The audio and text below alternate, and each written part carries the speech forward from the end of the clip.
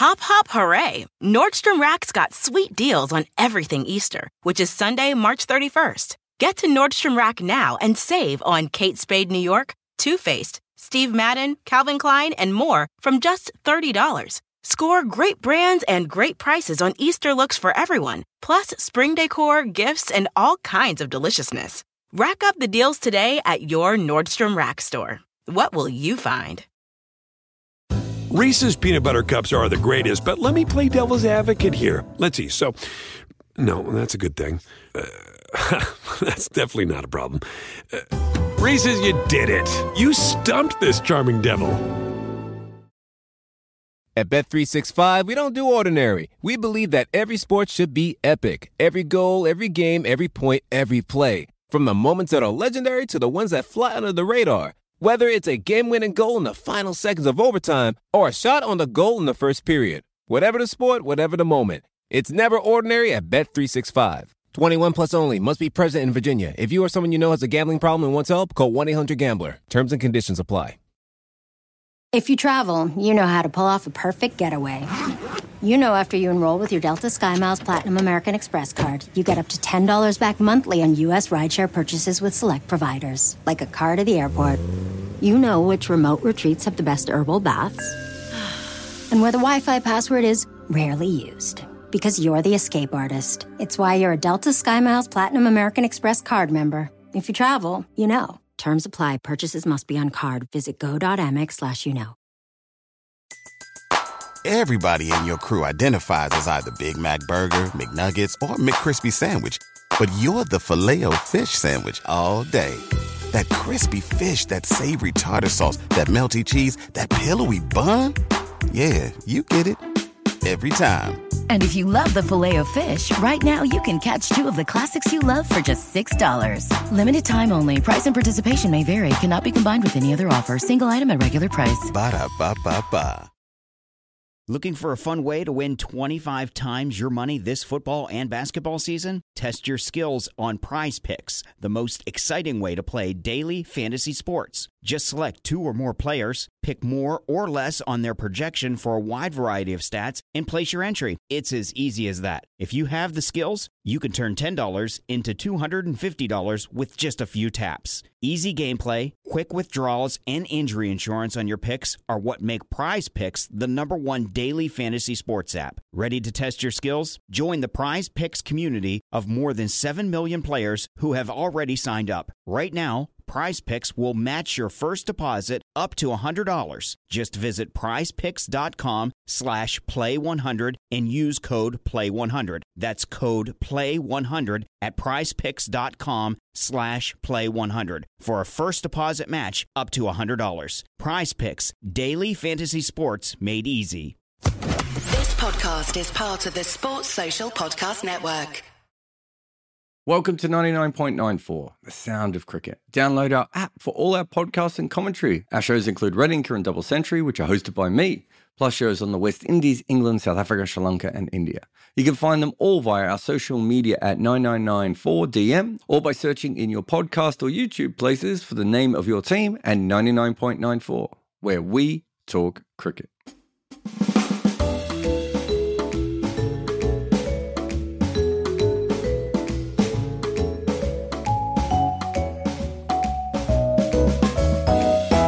Welcome to the Wagon Wheel Podcast. I'm your host, Jared Kimber, and this show is part of the 99.94 network. On this show, we record weekly with questions from the audience via Spotify Live. This podcast is funded by Patreon, which you can join by clicking a link in the show notes. And there are many other benefits, but one of which is to ask questions first on this show. All right, let's get this party started, shall we? Thomas says, in an ideal world, would you make the world of T20 more balanced like a football World Cup? Make the World T20 so regional qualifiers involving the test nations. And in a perfect world, you would have more qualifiers. There obviously are bringing in more different kind of qualifying tournament, which is going to be better than what we currently have. But yes, if you whether it be the T20 World Cup or the One Day World Cup, right, you should have to qualify for it. I'm okay with the top, 5 or 6 teams maybe not having to qualify. You've won a World Cup in the last 3, if you're hosting it, those sorts of things. But But yeah, I've said this so many times, and look, it's a bit silly. The reason that Test cricket was played in South Africa is because rich English people like going on a holiday to South Africa.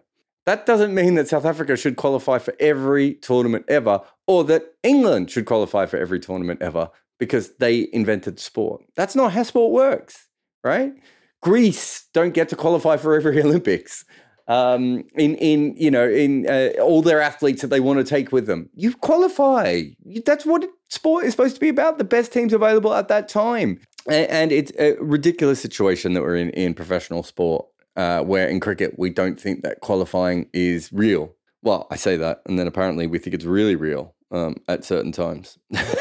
Remember, if you've got any questions, line them up in the Wagon Wheel chat and I'll get to them when I can. Ian says, which T2011s, whether domestic or international, have been the most well-rounded in terms of fulfilling roles in your opinion? So which have had the bowling options for the most scenarios and the batting that can respond to the most challenges? Chennai were obviously really very good at being an all-round team, but maybe didn't have the pace. That's one that comes off the top of my head. Batting, I think they were pretty, well, they could bat all the way down. They were pretty good. I'm trying to think. England. I suppose we've never seen the ultimate England 11 where, Wokes, Archer, Moeen, Adil Rashid would give them incredible depth, flexibility with their lineup. Maybe you throw Sam Curran in there as well if you wanted to. I don't think we've ever seen that fully fit and functioning. Certainly not at a World Cup. They may have played some games with that. I'm trying to think of anyone else. West Indies never had a wrist spinner, but probably never had a proper 90-mile-an-hour bowler either at their peak. That was supposed to be a big fella, wasn't it? And he never quite came through. I'm trying to think if there's any other franchise teams I'm missing. I suppose, Mumbai had that incredible, when Karan Pollard and the two Pandyas could both bowl. They certainly had a very good team there. They had Bumrah, didn't they? They had Bolt. Leg spin was fine. Not great, maybe openers, but I think they were pretty good. So those are the ones off the top of my head, Ian, that probably had a bit more flexibility. I'm probably missing a couple there too. But those are the ones that come to mind straight away anyway. Raghav says, an interview with Zimbabwe bowler Brad Evans recently, he mentioned that Dave Houghton's ethos with Zimbabwe side has been compared to Bazball. Okay, I mean, this is T20 though. So Bazball's not a T20. It's a test thing. I think, Bazball is one of those phrases that become so popular now that it's kind of moving everywhere. I would assume what Dave Houghton was saying is that we want to be more aggressive in T20 games. They've certainly had a lot of success of recent times, Zimbabwe. What rate would you have to score at in, was it Punjab last season when they tried to score at 10 runs and over all the way through the innings? I think you'd have to do something like that to be a Bazball in T20. I certainly haven't seen anything like that in Zimbabwe. I think probably what it just meant was that we're being told that it's okay to fail. We've certainly seen them attack a little bit more. We saw it in the, who did they lose to? Was it Ireland? I can't remember. The West Indies game. We saw when they lost to the West Indies, they certainly had backed themselves to attack their way out of a hole. But I didn't see anything there that was, that particularly revolutionary that I could see. Lewis says, please may you describe the role of an enforcer in a bowling attack. I suppose that's come in. I wonder when that started. We've had Pakistani fast bowlers who've specialised in middle overs, or certainly, Hassan Ali was maybe one of the first, but I wouldn't call him an enforcer. It's really a seam bowler who bowls in the middle, but is particularly fast and bowls short. So I suppose it comes out of Liam Plunkett. I'm not sure if it's 100% him. Umran Malik would be another one at the moment. Mark Wood is trying to be the Liam Plunkett replacement. I don't think if we have any others. Pat Cummins would probably do it for Australia.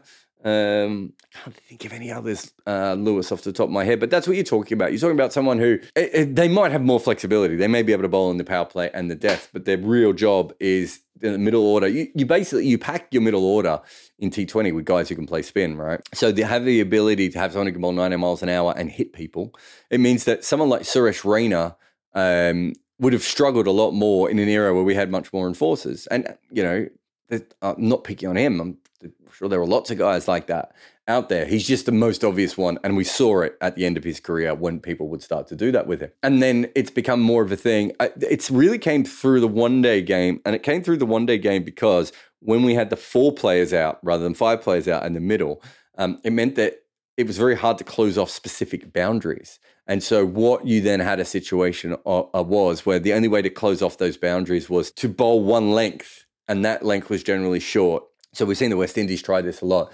But, that's generally what the enforcer role is. So, in Plunkett's case, and I suppose he's if not the beginning of it, certainly maybe the expert of it, he basically would bowl cross-seam deliveries hard into the pitch. Some would skid through, some would take off, and then occasionally he would bowl bouncers. And because he was strong and he was fast, it was very hard to flat bat him back over his own head or over mid-on or mid-off, which meant that you then could have the 2 fielders out square and fine. And so that's really where that position came from. I don't know where the name came from. I'm sure someone hopefully out there will know, but that's my memory of sort of when that role started getting talked about. And still, weirdly enough, it's one of those things. It's like, it's like a lot of those things. He bowls a heavy ball. It ends up being used incorrectly. It's like baseball that we talked about before. But the very basic premise of it is that you can ruffle people up with pace in the middle overs, where usually, historically, they're more used to facing spin. Renee says, is Afghanistan slightly overrated as a cricket nature by a wider cricket community? Throughout the 2000s, when Bangladesh were laughing stock, I see where this is going. So, Bangladesh had a lot of big wins. I'd say that if you go back, it'd be interesting to see how much more cricket Bangladesh played than Afghanistan. They haven't beaten some of the more major teams, Afghanistan, but they also only play them very rarely and very fleetingly. And they mostly play them at World Cups when teams should be arguably at their best. But Bangladesh didn't have a 90-mile-an-hour bowler when they started. They didn't have the world's best wrist spinner. They didn't have players who could come in and hit sixes. It's a different world than it was when Bangladesh played. And I mean, you could phrase your question the complete other way. Was Bangladesh slightly underrated? And that's what I said kind of all along. It took New Zealand, 39 years to win their first Test series? Bangladesh did fine. Just that people didn't know enough about history and jumped to conclusions. I thought at the time that Bangladesh did fine. I think Afghanistan's doing fine as well. Afghanistan is never going to win consistently because they don't have 2, 3, 4, 5, 6, 7 batters. So if you look at Ireland's great run was having consistent batters. That keeps you in the game, and then your bowlers can occasionally have a good day. Afghanistan don't have the ability to make consistent runs. It's not that they're not a good team. We know that individually there's a lot of talent there. We haven't seen enough of that talent come out with consistent batters. I think I said this on the Edges and Sledges podcast, now available on 99.94 Network, the other day that I wrote in 2016, they're a team of number 8s. They're slightly better than that now, but they're still more or less a team of number 8s. And that's a big problem for Afghanistan cricket. But there are certainly some younger players coming through that they have high hopes for. We'll see if that changes. Renee also asks, last time you said that the IPL should try to be more like the NBA than the EPL. Should the IPL have more black athletes? I definitely did not mean that. The EPL has plenty of black athletes, doesn't it?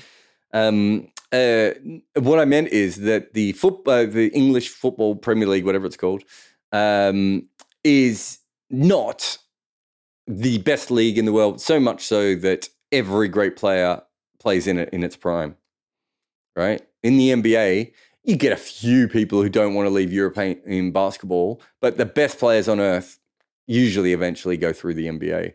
And the difference between the NBA and let's say the Spanish league is massive.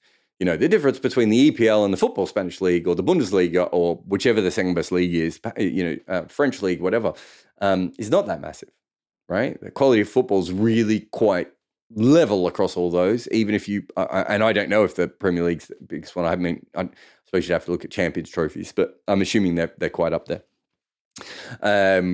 From that perspective, but whereas the NBA, if if you put the best Bundesliga team and the best French team and the best Spanish team in the Premier League, I think they'd all hold their own.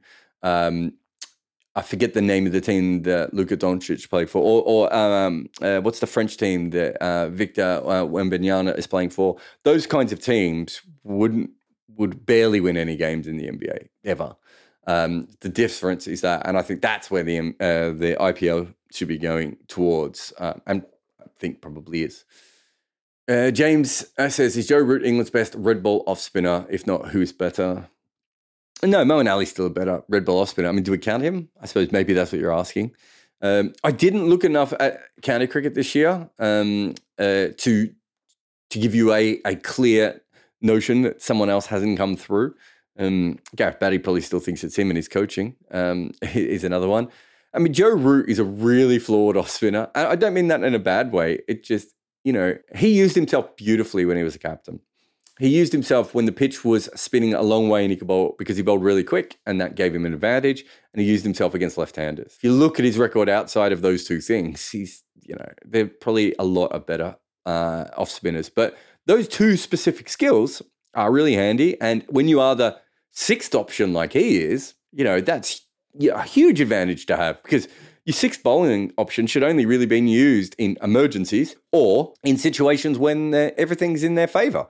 And I think that from that perspective, I would have thought that Joe Root used himself really well. So he's not I'm sure there are better off spinners in the English game than him. I'm not sure he's a better off spinner than Ollie Reina, for instance. I know Ollie Reina's long gone, but do you know what I mean? Like, even very average level English off spinners are better than Joe Root. But Joe Root's actual skills are still really, really handy.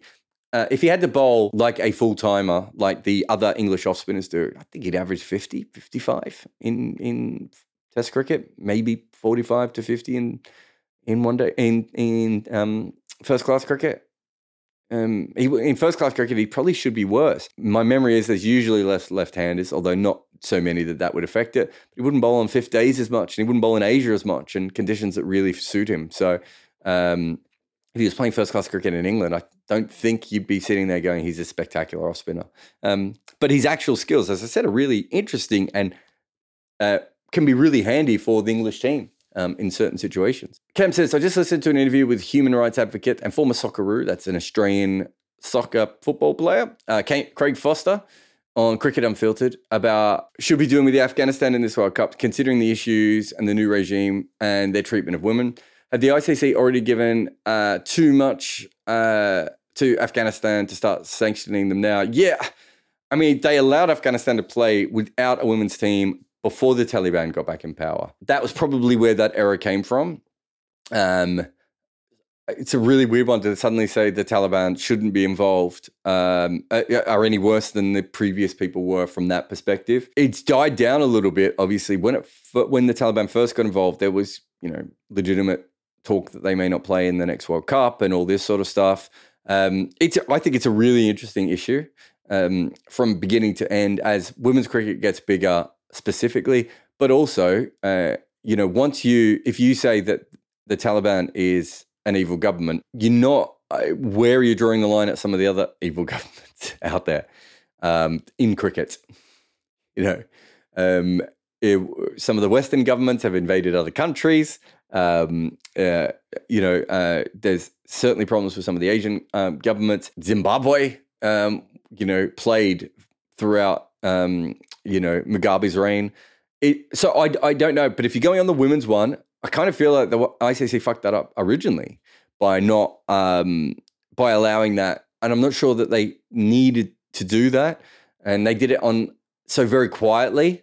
And then when the Taliban thing happened, they got kind of caught out. It's a really interesting question. I haven't listened to the episode that you're talking about, obviously, with Craig Foster. I've heard him talk a lot about human rights issues and everything, and I could certainly understand why he would be questioning whether Afghanistan should be at the World Cup. Interestingly enough, it's certainly not all the Afghanistan team, but there's a lot of Afghanistan team that's really progressive on a lot of these issues, in a way that perhaps if you go back to South Africa in the late 1960s were not. I know that white players did eventually have that walk-off moment after that. But I do think that there's definitely a different feeling than, obviously what happened with Rashid Khan when the Taliban took control. But yes, it's a really fascinating issue. But I do think the ICC kind of made the original mistake.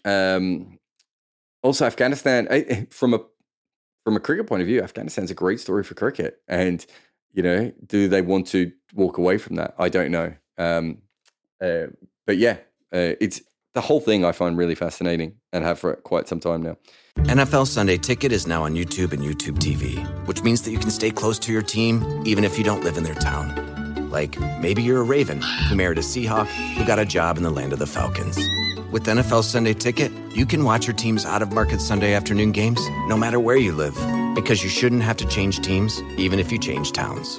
NFL Sunday Ticket, now on YouTube and YouTube TV. Go to youtube.com/presale to get $50 off. Terms and embargoes apply. Offer ends 9/19. No refund. Subscription auto renews. All right. Remember, if you've got any questions, put your hand up in the room like Famshi has. Hey, Jared. How are you doing? I'm very good. What's your question, mate? Slightly longer. So I'm going for it now. So you recently mentioned in one of the Wagon wheels how flat wickets in Pakistan gave rise to fast bowlers. And putting that logic to Australia, you've got these really good players at force and bounds, and then going off of Nathan Levens hitting against the spin periods by Eamon Stone that left-hander. So is there a way you can overcome all these evolutions that are brought about by conditions? Like if you had to produce like a batch of seam bowling all-rounders or say left-handed batsmen, how would you overcome these conditions and, create that supply chain that's really rounded to build your team? No is probably the short answer, that you can't overcome your conditions. The longer, more convoluted answer would be India. The BCCI has between 10 and $20 billion available to them. I don't know where that money goes, but could they not build facilities that would allow for those things to happen slightly better? Maybe. They could also spend billions of dollars on that and it still wouldn't go anywhere because people coming off the street play the way they play, right? You would. How much money would you have to pump in to get that stuff back? What you can do is you can develop players in a better way, and I think that it would be very fair to say that so far in international cricket we haven't developed players. But I mean, if you look at Damien Martin is a really interesting one. Hardik Pandya is another really interesting one. I'm trying to think of some other. Sort of out of the box, Tabraiz Shamsi. It's not impossible for these cultures to produce these cricketers. Is that just that they got good help when they were young? Is it possible that they were fast learners once they got on the road? Is it possible they just have a freaky skill set that works across multiple conditions or allows them to play in a different way? I don't know. Is the answer? Partly we don't know, I don't think, because there's probably not, the problem with international cricket is there aren't enough top-level international players to probably get the kind of data that we would need to know if we could fix this. And I think that certainly is an issue going ahead. But the fact that we do have players who, I'm trying to think of someone else, well, actually, I was going to say Jimmy Adams. I'm not sure if Jimmy Adams is a perfect example. But, if we do have players like, Jimmy Adams,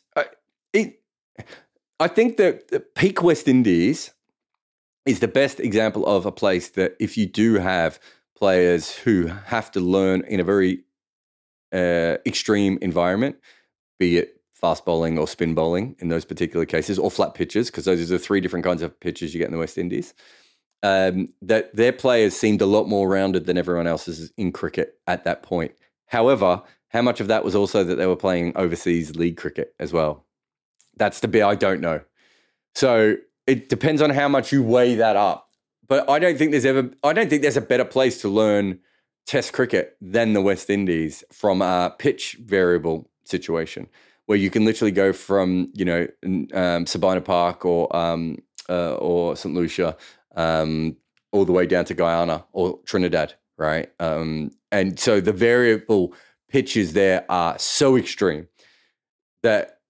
Is that why the West Indies had an advantage over everyone else? Or was it the professionalism that they got through Kerry Packer and playing county cricket and everything else? I don't know is the answer to you. So I don't know if there is a system that we can overcome that with.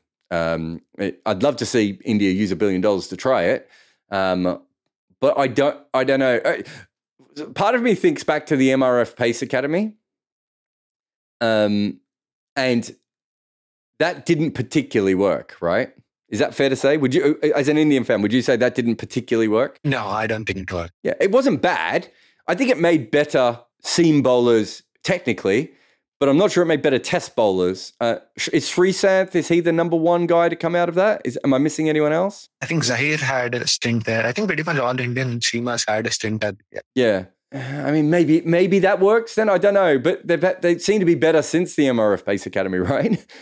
When it comes to seam bowling. So I don't know. I thought a long time ago that, and this moment has passed, but I thought a very long time ago, I wrote this in 2007, 2008, that if you were running Australian cricket or English cricket, you should be doing a deal with Sri Lanka and building a state-of-the-art complex in Sri Lanka. And even allowing the Sri Lankans to bring players back and forth to your country as well. And literally having players there for 4 months of the year, preparing and getting better for cricket in Asia, so that you didn't have that particular problem. Players were already playing, this is before IPL obviously, but players were already playing in county cricket, and English cricketers were playing in club cricket in Australia. But what really needed to happen, I thought, was that a structured system. And I've talked to people in Cricket Australia about this, and they thought I was a lunatic for even mentioning it. Australia's kind of moved towards that with what they've done in the UAE, but not to the level that I would have ever envisioned it. I think that, but the problem is now you don't even have your cricketers for that long, right? So you really have, if you're going to do that, you have to do it with the kids who are 15 to 22. That brings in selection bias. Who's the best 15-year-old may not be the best 22-year-old, all those sorts of things. And you're investing a lot of money on a lot of guys who might end up being, parking attendants and lawyers and bus drivers. But that is probably the best way to be able to do what you're doing, because that's the period that they need to learn it. They don't really, it's much harder for them to learn it in their 20s than it is for them to learn it as teenagers. But that is not ideal, and I don't think anyone would ever do that anymore. I don't think that's what international cricket is for. India is the only place that maybe would do it, and I don't think they will. I think their franchises will take over, and the franchises probably don't want their players maybe to be as rounded, or maybe they do. Maybe they do if they want to win in America and South Africa and UAE. I don't know, but as it currently stands, the IPL is the most important. May I ask a follow-up? Yeah, if it's quick. So South Africa had like a golden generation of all-rounders, late 90s to early 2000s, and then they struggled to replace Jack Carlis. Was there an evolutionary reason why they were able to produce really good seam bowling all-rounders, or was that just like an anomaly? It's not from the 90s. It starts in 1890. Jimmy Sinclair, and those sorts of guys came through. Mike Proctor. Even Peter Pollock could bat. Clive Rice, Brian McMillan, all the way through, right? So almost from the beginning, I'm probably missing some in the 1920s and 30s as well. They also had a few good all-rounders who were spinners as well, like Aubrey Faulkner. I don't know why South Africans do that. I don't know what the difference is. You have a look at some of. I don't know. Is the best response to that? Sorry, I wish I had a proper answer. But they have managed to make the only thing I would say, and this is really going out there on a limb from a there's not a lot of science to back this up. The one thing I would say is that the South African school system, I think, has been the best system at training players technically over a long period of time. I don't know why that is. Conditions, lifestyle, coaching structures, whatever it may be. And I wonder if you're a very good bowler in Australia, I'm just picking Australia as a random place. If you're a very good bowler in Australia, you probably, unless you show really good batting talent early on, you probably end up down the tail. if you're in South Africa and there's so much extra coaching around, are they just coaching their batters, bowlers as well? Do you know what I mean? Like, is that a possible answer? I don't know. It could also be a giant fluke, right? So we don't know why West Indies, South Africa, and England haven't produced left-arm seamers in the way that other countries have, right? I don't think there's anything that those three places have in common that would suggest that that should be the case. In fact, if you read all the literature about left-handers, it says that Asian cultures generally have less left-handers, but we're not seeing that with Pakistan and with India, right? And or with, even with Sri Lanka. So I don't know. Is probably the best answer there. It's a really good question, but yeah, I don't have anything there for you. But thank you very much, mate. Have a good day. Thank you so much, Jared. Harihara, you there, mate? Hi, Jared. Can you hear me? I can. What's your question? Yeah. So I think we are speaking about a South African all-rounder again. I just wanted to ask about both, the spin bowling all-rounder. In the late 2000s, I don't know for what reason, but I just seemed to like him. So, and I have been following him a little after that, but I just lost track. So can you just explain a little bit what happened to him and his career? Because, he just turned up in the BBL a few years ago. So I just wanted to know. I thought he was a huge prospect for South Africa. Johan Botha, you're talking about? Yeah. Yeah. Well, he was a chucker. That's why his career slowed down. He had a really bad action when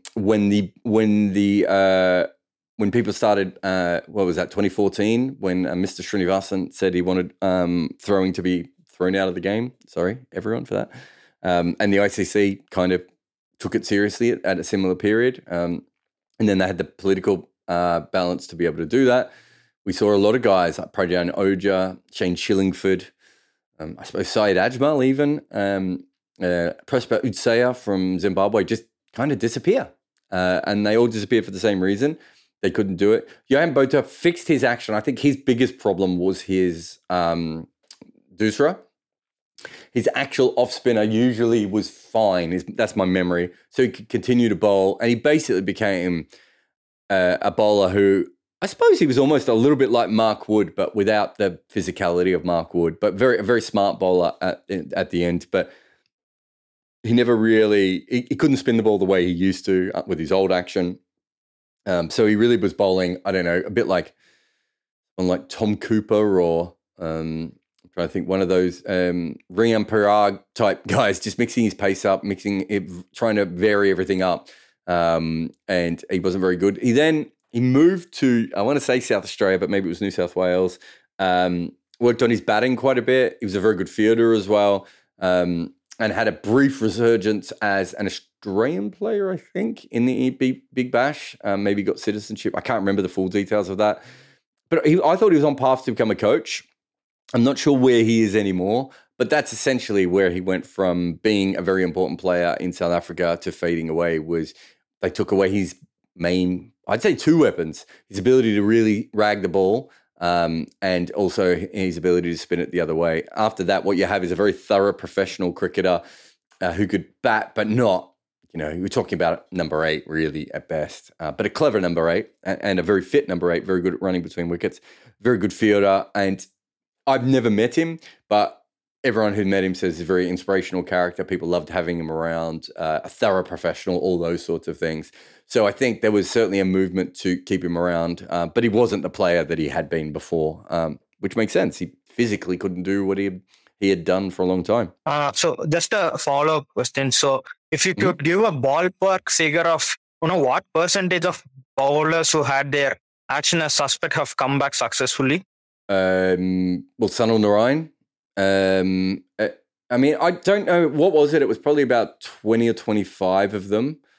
The problem is, it depends on where you are, right? So Sunil Narayan, there was enough money with Sunil Narayan for him to hire a personal bowling coach to rebuild his action, Carl Crowe, right?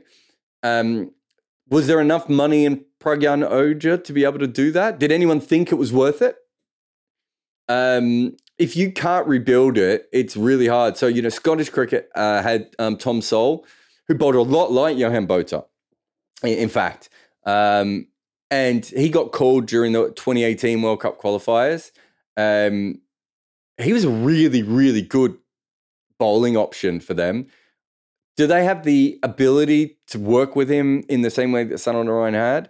Syed Ajmal did come back, had a lot of work done on his action. Some of those actions, Shane Chillingford's action, for instance, I don't know how you fix that. I'm not sure you can fix Tom Sawler, Johan Bota's action either. They can come back, but they won't be the same kind of bowlers. Pragyan Oja again. Some of these guys, their actions were too far gone, I think, because we hadn't been calling people for chucking since Murali. And it meant that people were just getting further and further into professional careers without anyone trying to fix them. And then they all got called, mid-career.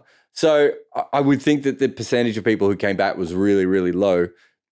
If you thought there was something in a bowler, or maybe they were a batter, you could work on. I'm trying to think of, there was someone else. There was a batter who came back and continued to bowl. It was Kane Williamson ever called? But there have been players who've worked on it and been able to fix it. But if you're being successful, and part of the reason you're being successful, even if it's no fault of your own, but your action has degraded this way or is that way naturally, and you're being successful because you're throwing at 20, 25 degrees, 30 degrees, some of these guys, 40 degrees, some of these guys. How hard is it then you're almost going to have a second career as a professional, as a different kind of bowler, right? Most of the players who were called, they weren't called because they were borderline. They were called because they were massively, straightening that arm. That's a hard thing to pull back, I would think. Anyway, mate, thank you for your questions. Thank you. Will, you there, mate? Hi, Jared. I was just wondering, I didn't know if you knew anything about it, but there seemed to be some incredibly fast speed gun speeds coming back from the England-Australia series and stuff. And I didn't know whether, because especially Chris Woakes was hitting 140, and I think Stokes nearly did as well, and Sam Curran was well up there, higher than I'd ever seen him. I don't know if the England guys just made a big effort, we're going to just bowl as fast as we can every ball, or if there was something to it. Well, Woakes and Stokes can both bowl over 90 miles an hour. I mean, they've both been recorded, not consistently, but regularly over that speed. So if you told me they were in the low 140s, I wouldn't be massively shocked by that. What was Curran up at? I don't know exact figures, to be honest. I just remember there was a lot of people loreally surprised. I probably should have got an exact stat, but. No, that's fine. No, I mean, because Curran would be the easier one. If you said Curran was in the, low 140s, I think I'd be a bit more surprised. And I would say it was the speed guns. But without that, the whole technology, there is a persistent rumor that there are certain TV companies that use a hot gun. I think that's a term they use in baseball, where it's slightly inflated. I'm assuming the series you were talking about was on Fox. I'm not sure if Fox is one of the ones. It's not something that I spend that much time with. Also, I'm not sure. You watch Kyle Jamieson rush people and then you look at the speeds that go up. I still think there's a real bias when it comes to the speed of bowlers, when it comes to the shorter bowlers. I don't know if you remember the old days of Ian Harvey bowling at the same pace as Glenn McGrath. I don't think it felt that way if you were facing him, right? So I do think there is a bias towards shorter bowlers. So I try and look at it over a consistent period of time rather than individual things when I'm looking at speed gun speeds. But when you're broadcasting, you read the number out in front of you and you don't question it that much. I can't remember who was I commentating on recently. Someone was bowling really fast. Was it Nokia, I think, bowling a really fast spell against India, and I was commentating for TalkSport 2 on the radio. And it's you do use it. I'm not sure how much in cricket it is talked about as much from that perspective.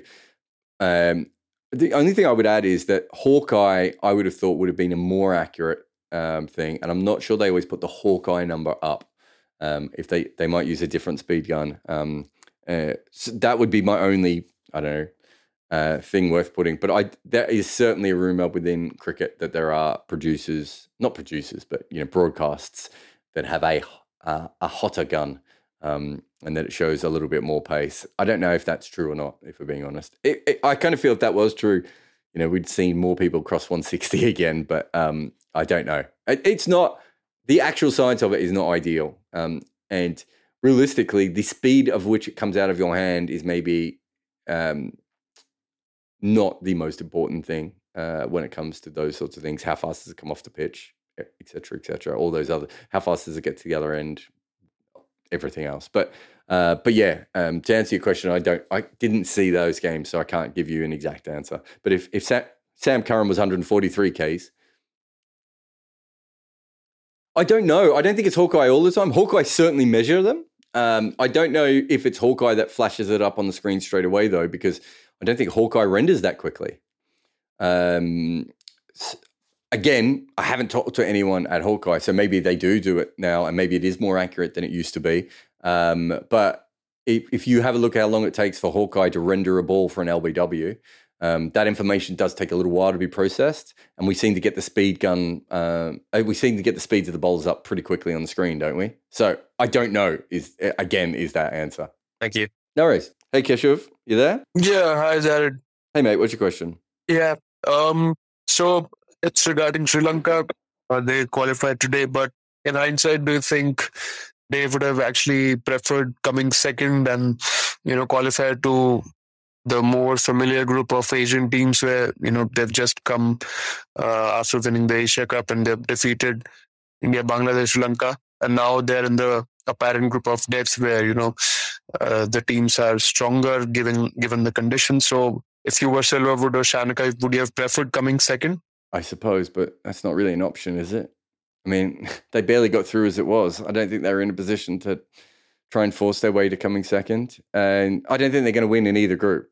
I don't think they're going to make the semi-finals in either group. So I'm not sure it's going to make a huge difference to them. Really, I thought it would be easier for them in this group because they've come, with wins against three of these teams, and the other team would be. The other group would be tougher for them. So probably, they will fancy their chances a little more in this one. I mean, I see what you're saying, but they're not very. I don't think they're going to make the semi-finals in either group. But you can't.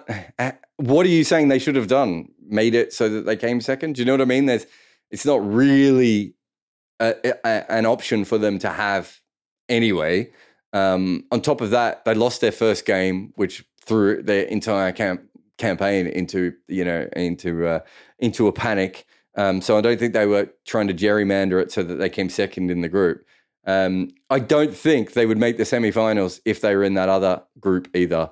Yes, they played them in Asia. This is completely different.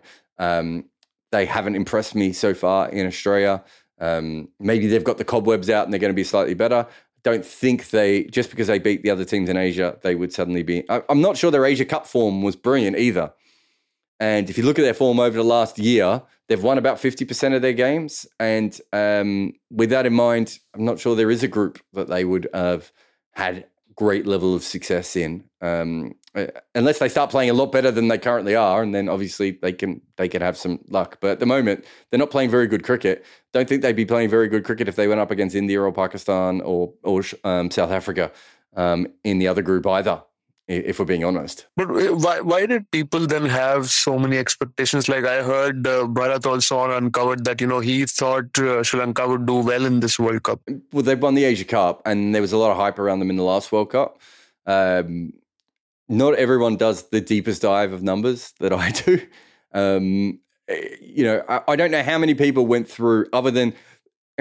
The problem with cricket as a whole at the moment is that we play in very different locations and that there's so much cricket, it's hard to do a proper deep dive into how a team will go before a tournament because there's so much other cricket being played.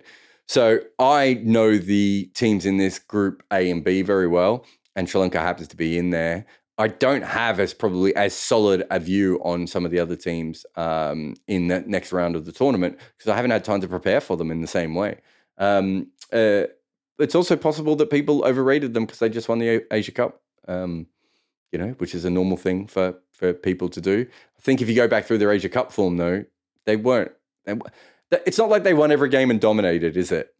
Right? And it was in Asia, and now they're in Australia, and they just lost to Namibia, And I don't think they batted particularly well against UAE or Netherlands.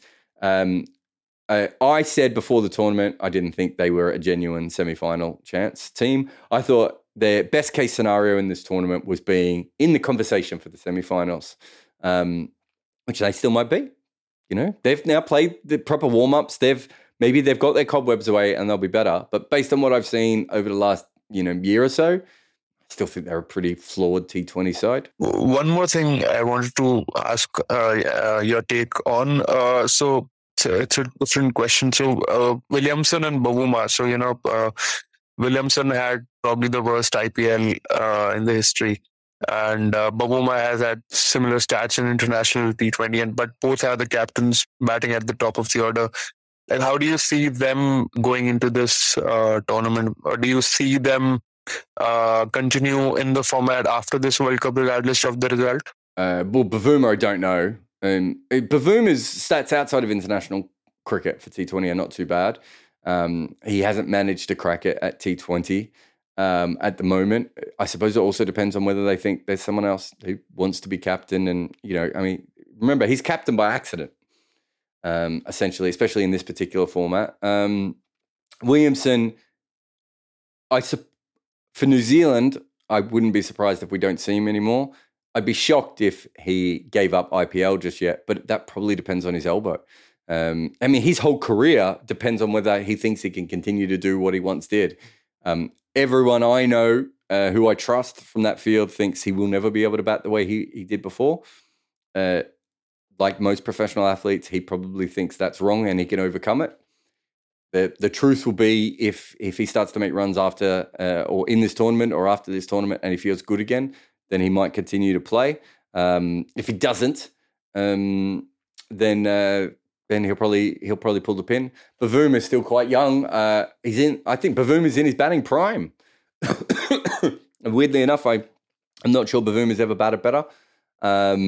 He's been batting great in Test cricket. I think he's done some good stuff in one-day cricket. I know he struggled recently in India, but I think up until then, he was certainly batting brilliantly in one-day cricket. I'm not sure T20 is his format, but that, again, depends on what South Africa can do with that team.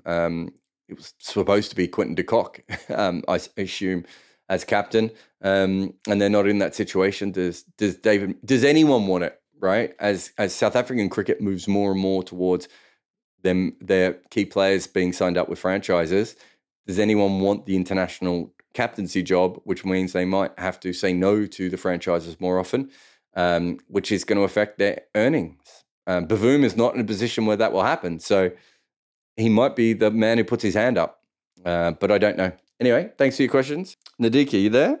Yes. Hello, Jared. How you doing? What's your question? I was wondering, do we know how much TV footage from like the 70s, 80s, 90s do we have just lying around? Like, are there tapes of all these that are just lying in some warehouse, or like, are we just stuck with whatever Robert Linda happened to record? He's recording the archive that Fox have, which would be Cricket Australia's archive, I assume. There's a couple of guys in India who do a similar thing now. I've forgotten his name. Is it? I want to say Monarch, but maybe it's not Monarch, is it? I forget his name. But there's a guy in India who does a similar kind of thing, who's taking stuff off TV. My guess is there's probably a few treasure troves out there of footage. There'd be a lot of, especially English cricket, there'd be an absolute ton of international cricket that I don't think is almost ever seen on TV that would probably be in BBC vaults somewhere. There's a lot of sort of lower end cricket. She's just said Manak Sinha. That's a guy. So he does a lot of recording off the TV as well. But what Manak and Ro Belinda are doing is stuff that's already been broadcast of recent times, recent-ish in Ro Belinda's case. But yeah, I would assume that the BBC would have absolutely vaults and vaults of international games and domestic games as well. The ABC in Australia should have a lot of stuff. some of which has been broadcast, but not all of it has been. I don't know how much cricket was recorded in West Indies, Pakistan, India, even New Zealand should have had a bit, but I don't know what percentage of the games are recorded. We don't even have scorecards from all Test matches. Sorry, that's wrong. We don't have the score sheets. We do have the scorecards from all the matches. So my guess is that those exist the same way that a lot of footage does. There would be a lot of probably camera footage of video footage or cinema footage, I suppose. One camera footage from the side. So the old Pathé clips that you could see of the old England games where they had like one camera up high, and they went around the field a little bit. I'm assuming there's a few more games of that out there. So I don't know how much cricket there would be out there, but there certainly would be a lot more than we've seen. Even the World Series cricket, we don't see those games anymore. My guess is that Channel 9 would have those in their vaults as well. How much of that stuff has been digitized and how much of it is accessible, and who goes through it, I don't know. I have actually thought this a lot, especially with Ro Belinda becoming more mainstream. I don't know if the ICC were going to use Ro Belinda or if it was Cricket Australia, but I had a feeling there was a board that was interested in him, and not just him. There are other people out there, probably like Manak as well. Eventually, if you're a board, do you not want someone to digitize and put everything into a system? Because you could actually run it. You could get someone like those guys to go back and look at it, but put it through the modern computer software like MV Play or Kadamba's system or whichever system you use in your country, so that you could every cover drive that Garfield Sobers hit in your country, you could just whack up 20 of them in a row, which means it would be easy to use old footage. I would say that part of the problem with the old footage now is that outside of a few select highlights, like I don't know, Terry Jenner being hit in the head and those sorts of things. Not that was a highlight for Terry Jenner, but I would say it's actually not particularly easy to access that, even if the host broadcaster has those vaults. And so eventually what you probably need is cricket boards to go through every bit of footage that they can find, talk to the old broadcasters, digitize it, and then have it accessible for modern broadcasters to be able to use. Although there's sometimes problems with that. But that is, Cricket Australia have basically built their brand on cricket video footage over the last few years online. The writers are, their writers are leaving again. The writers don't get to write what they want anyway because they're working for a cricket a cricket board. So it's really, the cricket.com.au really is a video sort of platform. Other boards will probably work that out as well. There's good money in old highlights, but you need someone to go through it. And I think that's probably why we haven't seen as much of it. And perhaps in this YouTube-driven world, things like that start to change. But I don't know if they will or not. Cricket Australia could have hired Ro Belinda any time in the last, 15 years? And maybe he doesn't want to do it, but he's not the only person out there that does stuff like that. Laurie Colliver has a lot of old footage as well that he's taped. There's a lot of guys. Ro Belinda, the big difference with Ro Belinda is he's very good at accessing the footage. So he must be good at the way he stores it and the way he keeps it and tags it, and that he shares it. Not everyone does that. So it is a little bit different. Thanks for your question, though, mate. Thank you, Jared. Hey, William, what's your question? I got a bit of sore throat, so I'm sorry. But my question was about the T20 World Cup, and I was wondering, especially with the expansion of teams, whether you think that there'll be more of every team entering on an equal footing rather than having the qualifying within the tournament that we currently have now before the Super 12. So, the next tournament will be different. So there will be more of a normal World Cup next tournament. Is that what you're referring to, or is it? Am I missing the question? Sorry. Oh, I didn't know that. I knew it was expanding. I didn't know it was actually changing. So thank you. Yeah. So I think the idea going forward is to have a more football style tournament again. It's weirdly enough, it's not really working for them. A lot of it was to gerrymander the India-Pakistan game. I suppose there's many other ways of being able to do that that they could have done, but they decided to take it in this particular one. But yeah, I think they will move towards it. Associate cricket's never been stronger. I think it will get stronger even more so over the next 5 to 10 years. And so, from that perspective, the only thing I would say is a lot of the reason why associate cricket is so strong is the ICC actually funded coaches and development and video analysis and all these different things for all those teams. And then the last CEO, who then got fired for bullying, it essentially came in and stripped all that away. So the next 5 years of associate cricket are going to be really, really interesting. And it might be that franchise cricket is the thing that helps the associates because some of their players get, Baz Delita is a perfect example of he's going to be a very good franchise player. Even if it's on a low level, he may not end up in an IPL team, but he's going to be a good player. So things might change there as well. Thanks for your question. Alan, are you there? Yeah, hello. Quick one to finish off. All right. How do you think Ireland's T20 top order batting is going to fare just in general for the next while? With kind of like Sterling out of form, Bob Burney doesn't seem to be up to much. No, it's really interesting. I've been thinking about it a lot. I don't know if you've seen much of my coverage, but I've started to say they're a bit almost, they feel like Sterling or bust with that top order. I think Lorcan Tucker is a talent, but I don't think he's a top 4 talent at the moment. Whether he develops into that will be really crucial. Harry Tector, I do think, could be a really, really good player. Andy Balburney's just so confusing as a player. When he's in form, he looks like could be playing in any team in the world. And when he's not in form, you wonder how he ever made runs before. But I worry about Ireland's top 7, really, as an entire group. Curtis Camphor and George Dockrell did well the other day, of course. But I don't see that level of batting talent coming through. I hear from my friends who, work in cricket in Ireland and Europe and follow these things that Scotland seems to have a bunch of younger players coming through that they think will be a good batting lineup, and Ireland don't. There's a lot of pressure put on Lorcan Tucker.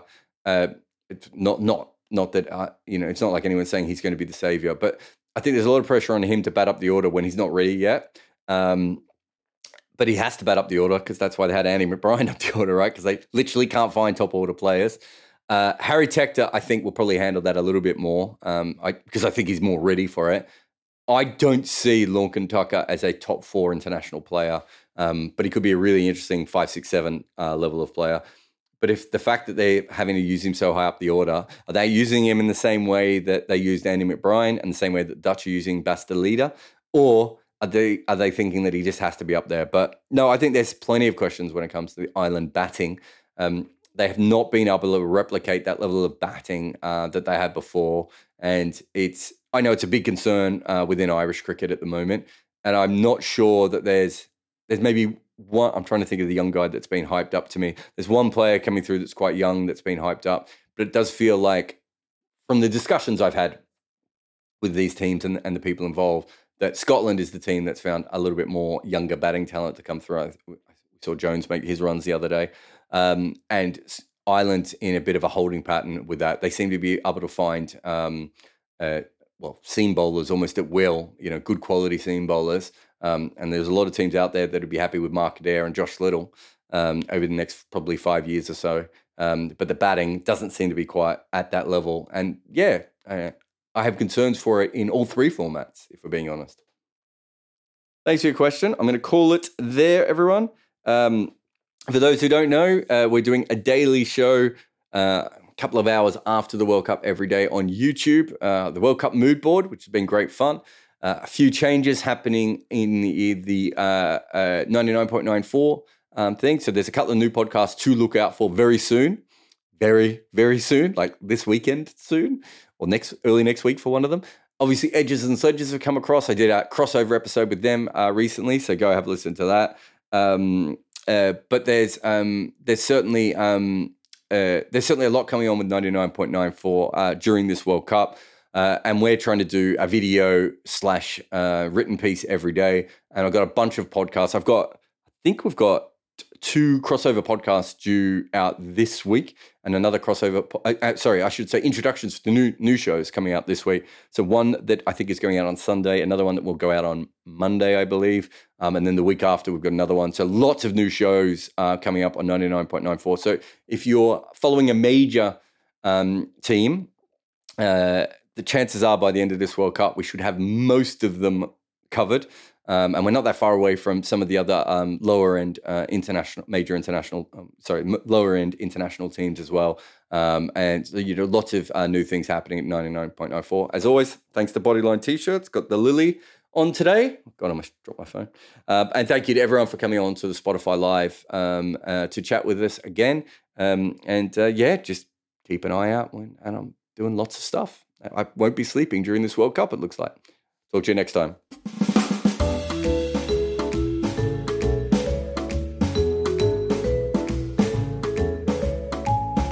Thanks for listening to Wagon Wheel on 99.94. Remember to download our app or just search for West Indies, India, England, South Africa and Sri Lanka with the search term 99.94 where you find podcasts or on YouTube. This show has an ad-free version via Patreon, which also allows you to ask questions before anyone else and many other extras as well. There is a link in the show notes. And if you want more content, well, I have good news for you because we have a lot of things. You can follow us on YouTube where we make all kind of crazy stuff like the complete history of New Zealand opening batters and how Kagisa Rabada was dismissed from a zombie ball. We do a similar thing on TikTok. I also have an emailer that sends out a couple of columns a week, and we run another podcast called Double Century on the history of cricket. This podcast is hosted by me, Jared Kimber. It is produced by Nick McCorriston. We also have a great support team from 42 with Rati Joshi on socials, Orajoti Sainapiya producing podcasts, Maida Akam producing some of the shows, and Mukunda Banreddy as the head of YouTube content. Sports Social Podcast Network. Reese's peanut butter cups are the greatest, but let me play devil's advocate here. Let's see. So, no, that's a good thing. That's definitely not a problem. Reese's, you did it. You stumped this charming devil.